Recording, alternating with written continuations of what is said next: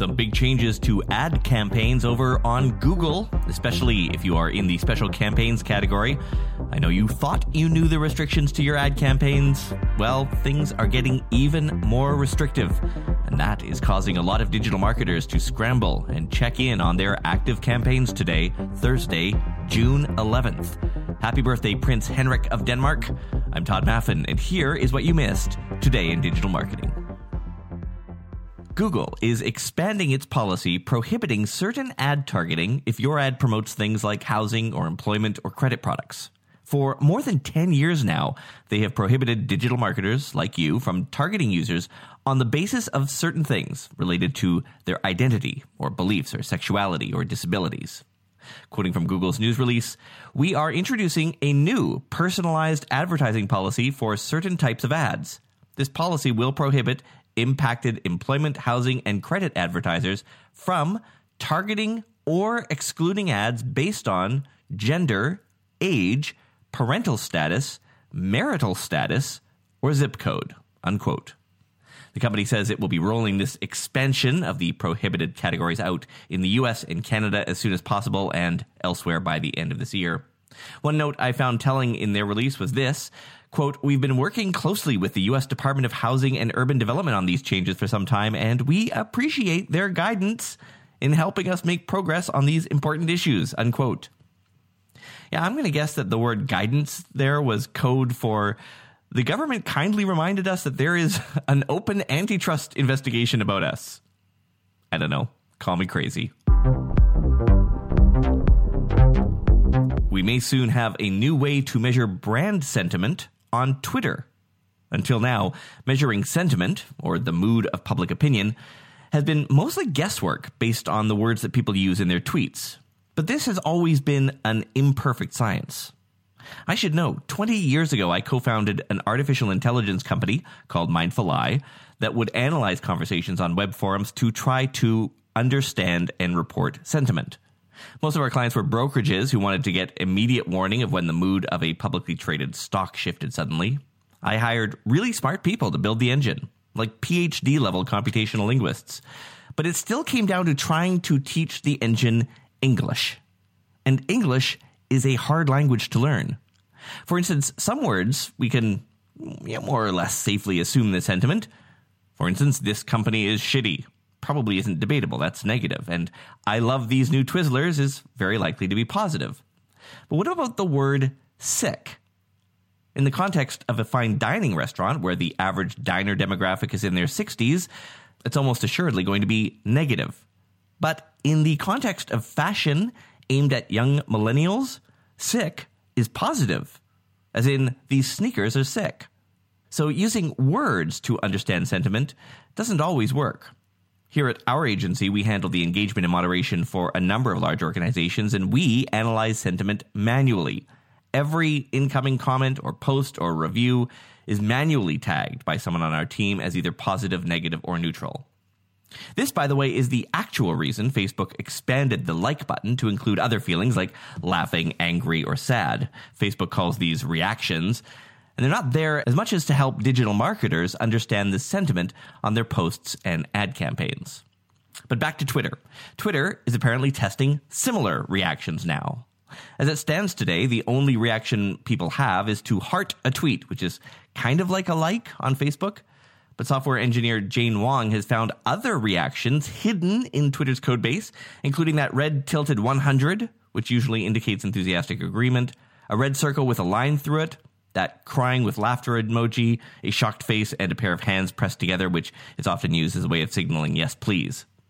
Also interesting, in addition to these emoji, it also appears they're letting people send a fleet response, that's Twitter's forthcoming vertical stories format. No word on when this will show up. They've actually been toying with the idea of expanding the heart button for 5 years now. But if it does show up, and hopefully gets dropped into the ads platform as well, we might all have a much more effective way of measuring the mood of public opinions of our brands. YouTube will soon let you add even more customization to your brand's video channel. There wasn't a lot of detail in their announcement about this, other than saying you'll soon be able to customize your company's channel layout, branding, and basic information. But whatever it is, it's certainly going to be an expansion over what we have now. which is basically just channel headers and video thumbnails. One thing they did go out of their way to note, they say they will be taking a, quote, mobile-first approach to the customization experience, unquote. I don't know, I kind of feel like mobile-first is turning into a kind of placeholder buzzword that doesn't really mean much anymore. They didn't say what they meant here other than redesigning the featured channels option so you can display a collection of selected channels on your channel homepage. So I'm not entirely sure how that's mobile first, but whatever. Sadly, they didn't say when this would roll out, but apparently it is coming in case you are particular over how your brand is represented online. Does your business have a profile on that map website? You know, the one you can look up your favorite places and tap a button to get the food delivered? Yeah, that one. Snapchat. Yes, Snapchat is planning to compete directly with Google Maps.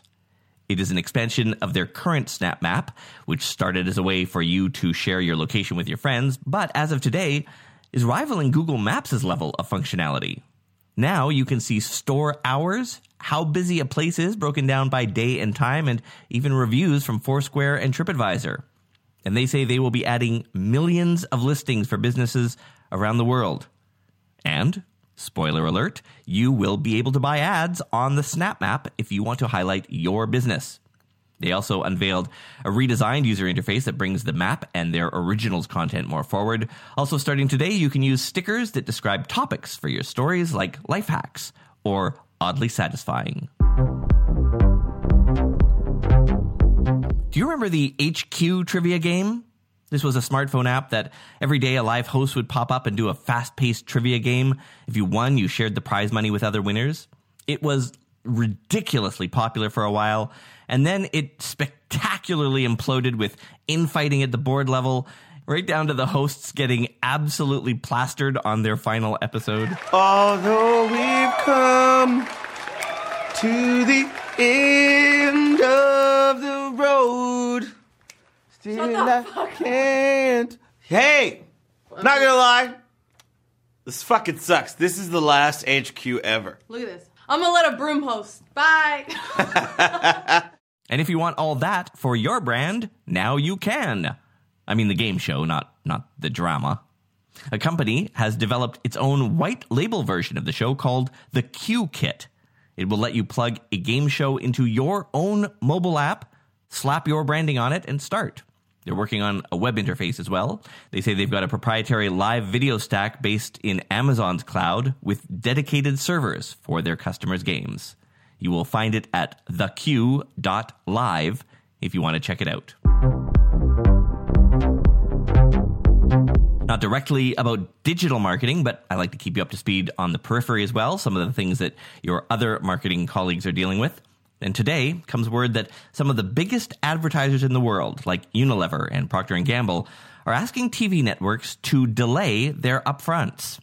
Upfronts are the marketplace that these buyers use for negotiating big TV ad deals. They say things are really unclear for them because of COVID-19, and they're just not ready to make those kinds of big budget decisions yet. Quoting Marketing Dive, one of the proposals is to shift the upfront media buying marketplace to later in the year so that brands can better negotiate ad deals for the following calendar year.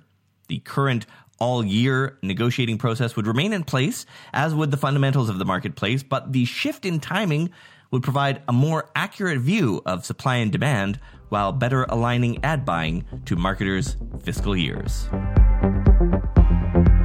My apologies, by the way, to those of you who only got the first half of yesterday's show. I have no idea what happened there. I actually caught this about maybe an hour or so after it went up, and I replaced the file with an apparently full-length version. But if your podcast had already grabbed the first version, well, you got shortchanged. But for you folks, I will put yesterday's episode immediately after this episode. So if you missed yesterday's because of this file issue, just keep listening because it's coming next. Also, side note, you will hear that yesterday I said it was June 11th. I don't know why I said that because yesterday was June 10th. I blame the switch to decaf. My special thanks to Cameron Solu, who reviewed this show on iTunes, saying, "These quick episodes are an integral part of my industry news updates. After leaving the agency life to work for a brand last year, I noticed myself falling a little bit behind in industry news. Todd solved that. Definitely recommend." Thank you so much, Cameron. And if you'd like a shout out as well, just rate and review this show. There is a link in this episode's notes that makes that a very simple one-click process. Our theme music was composed by Mark Blevis, ad sales by Podcorn. I'm Todd Maffin. Talk to you tomorrow. Now here is yesterday's episode.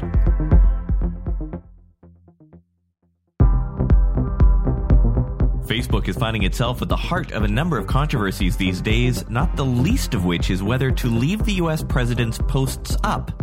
But now some digital marketers are saying enough is enough, and they are pulling all ad spend from Facebook, leaving many other agencies to consider doing the same today, Wednesday, June 11th. Happy Portugal Day. I'm Todd Maffin, and here is what you missed today in digital marketing. A number of digital agencies are halting all their Facebook ad campaigns, not over metrics, but morality. They say Facebook should be taking a more concrete stand against U.S. President Donald Trump's posts. The New York Times has a pretty detailed read on this today. Link to that piece in this episode's notes, of course.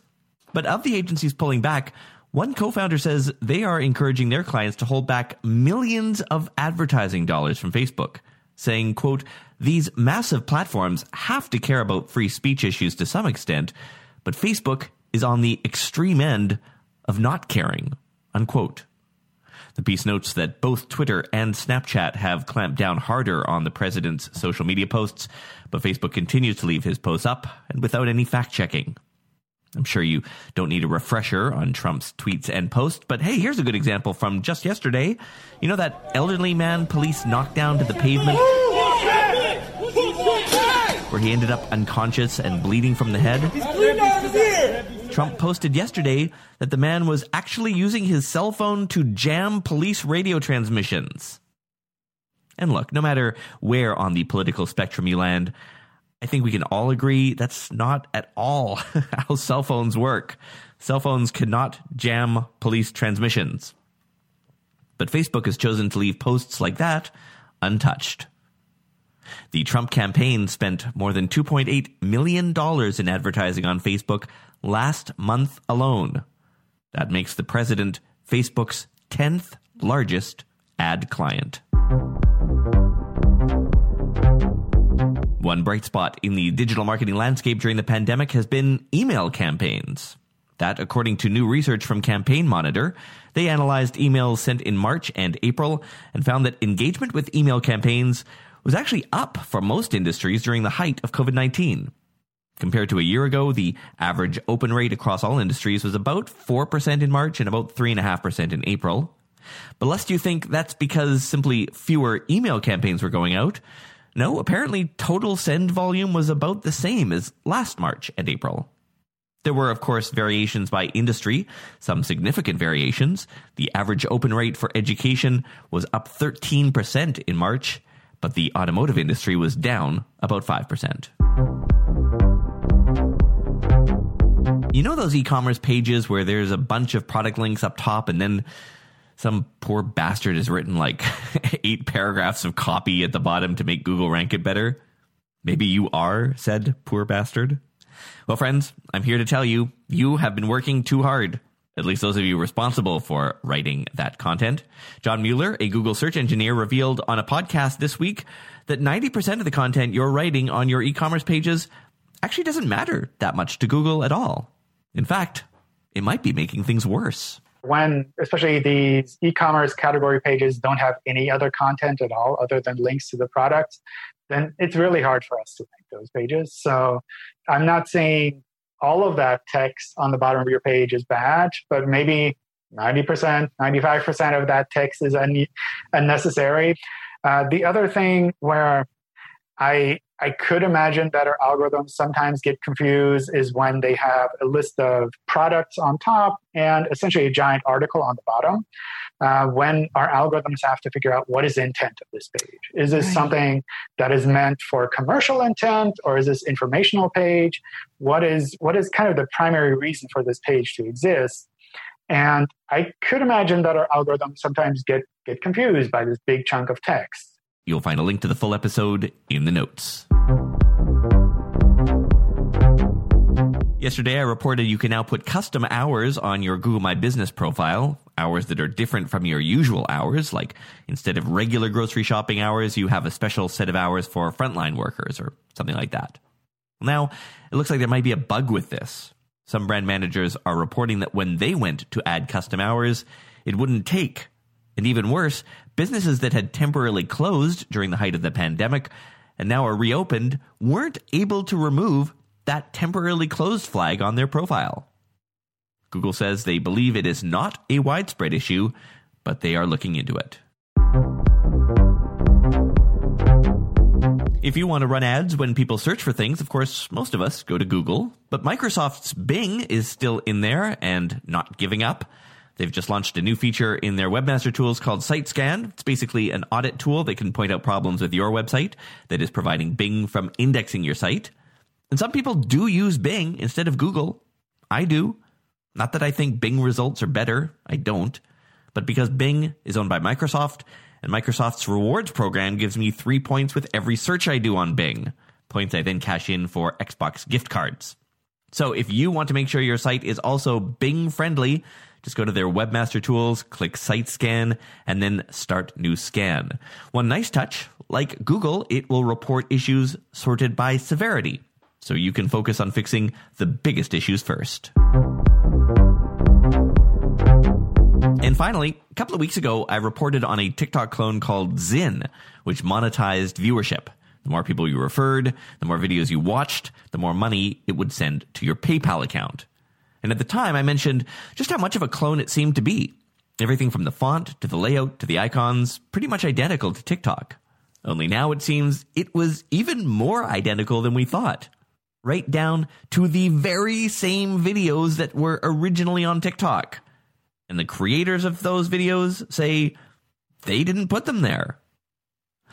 In fact, when you look a little closer at the accounts that did upload these copied videos, something fishy is going on. According to app monitoring firm Sensor Tower, many of these imposter accounts uploaded their first posts on February 19th, which is weird, considering the app itself didn't even launch on the Apple or Google App Store until weeks after that date. Apparently, Zyn has now been removed from the Google Play Store, and Apple says it's investigating. I have a bit of a web problem that I'm hoping one of you can help me out with. My website, todayindigital.com, works just fine until you put www in front of it, and then it just doesn't work for some reason. I have been around the block with my hosting provider, Bluehost, and have been deep in CNAME records. They say it's the podcast page provider's fault, but it looks like it's set up right over there, and they say it's Bluehost's fault. I'm sure you've been through this game before. Anyway, if anyone is good at this stuff, please hit me up on Twitter. I would really love to get this fixed. I'm at Todd Maffin, TODMAFFIN. There is a link in this episode's notes. Also, I'm doing a quick poll on whether or not ad spend has increased among people who have listened or are listening to this podcast, rather. Again, a link in this episode's notes that will take you right to that Twitter poll. Well, if you found this podcast through one of those recommended for you listings, that happened because people rated and reviewed this show. If you're getting value from this daily news podcast, please consider paying it forward by doing the same. You'll find a link in this episode's description that makes that a simple one-click process. Our theme was composed by Mark Blevis, ad sales by Podcorn. I'm Todd Maffin. Talk to you tomorrow.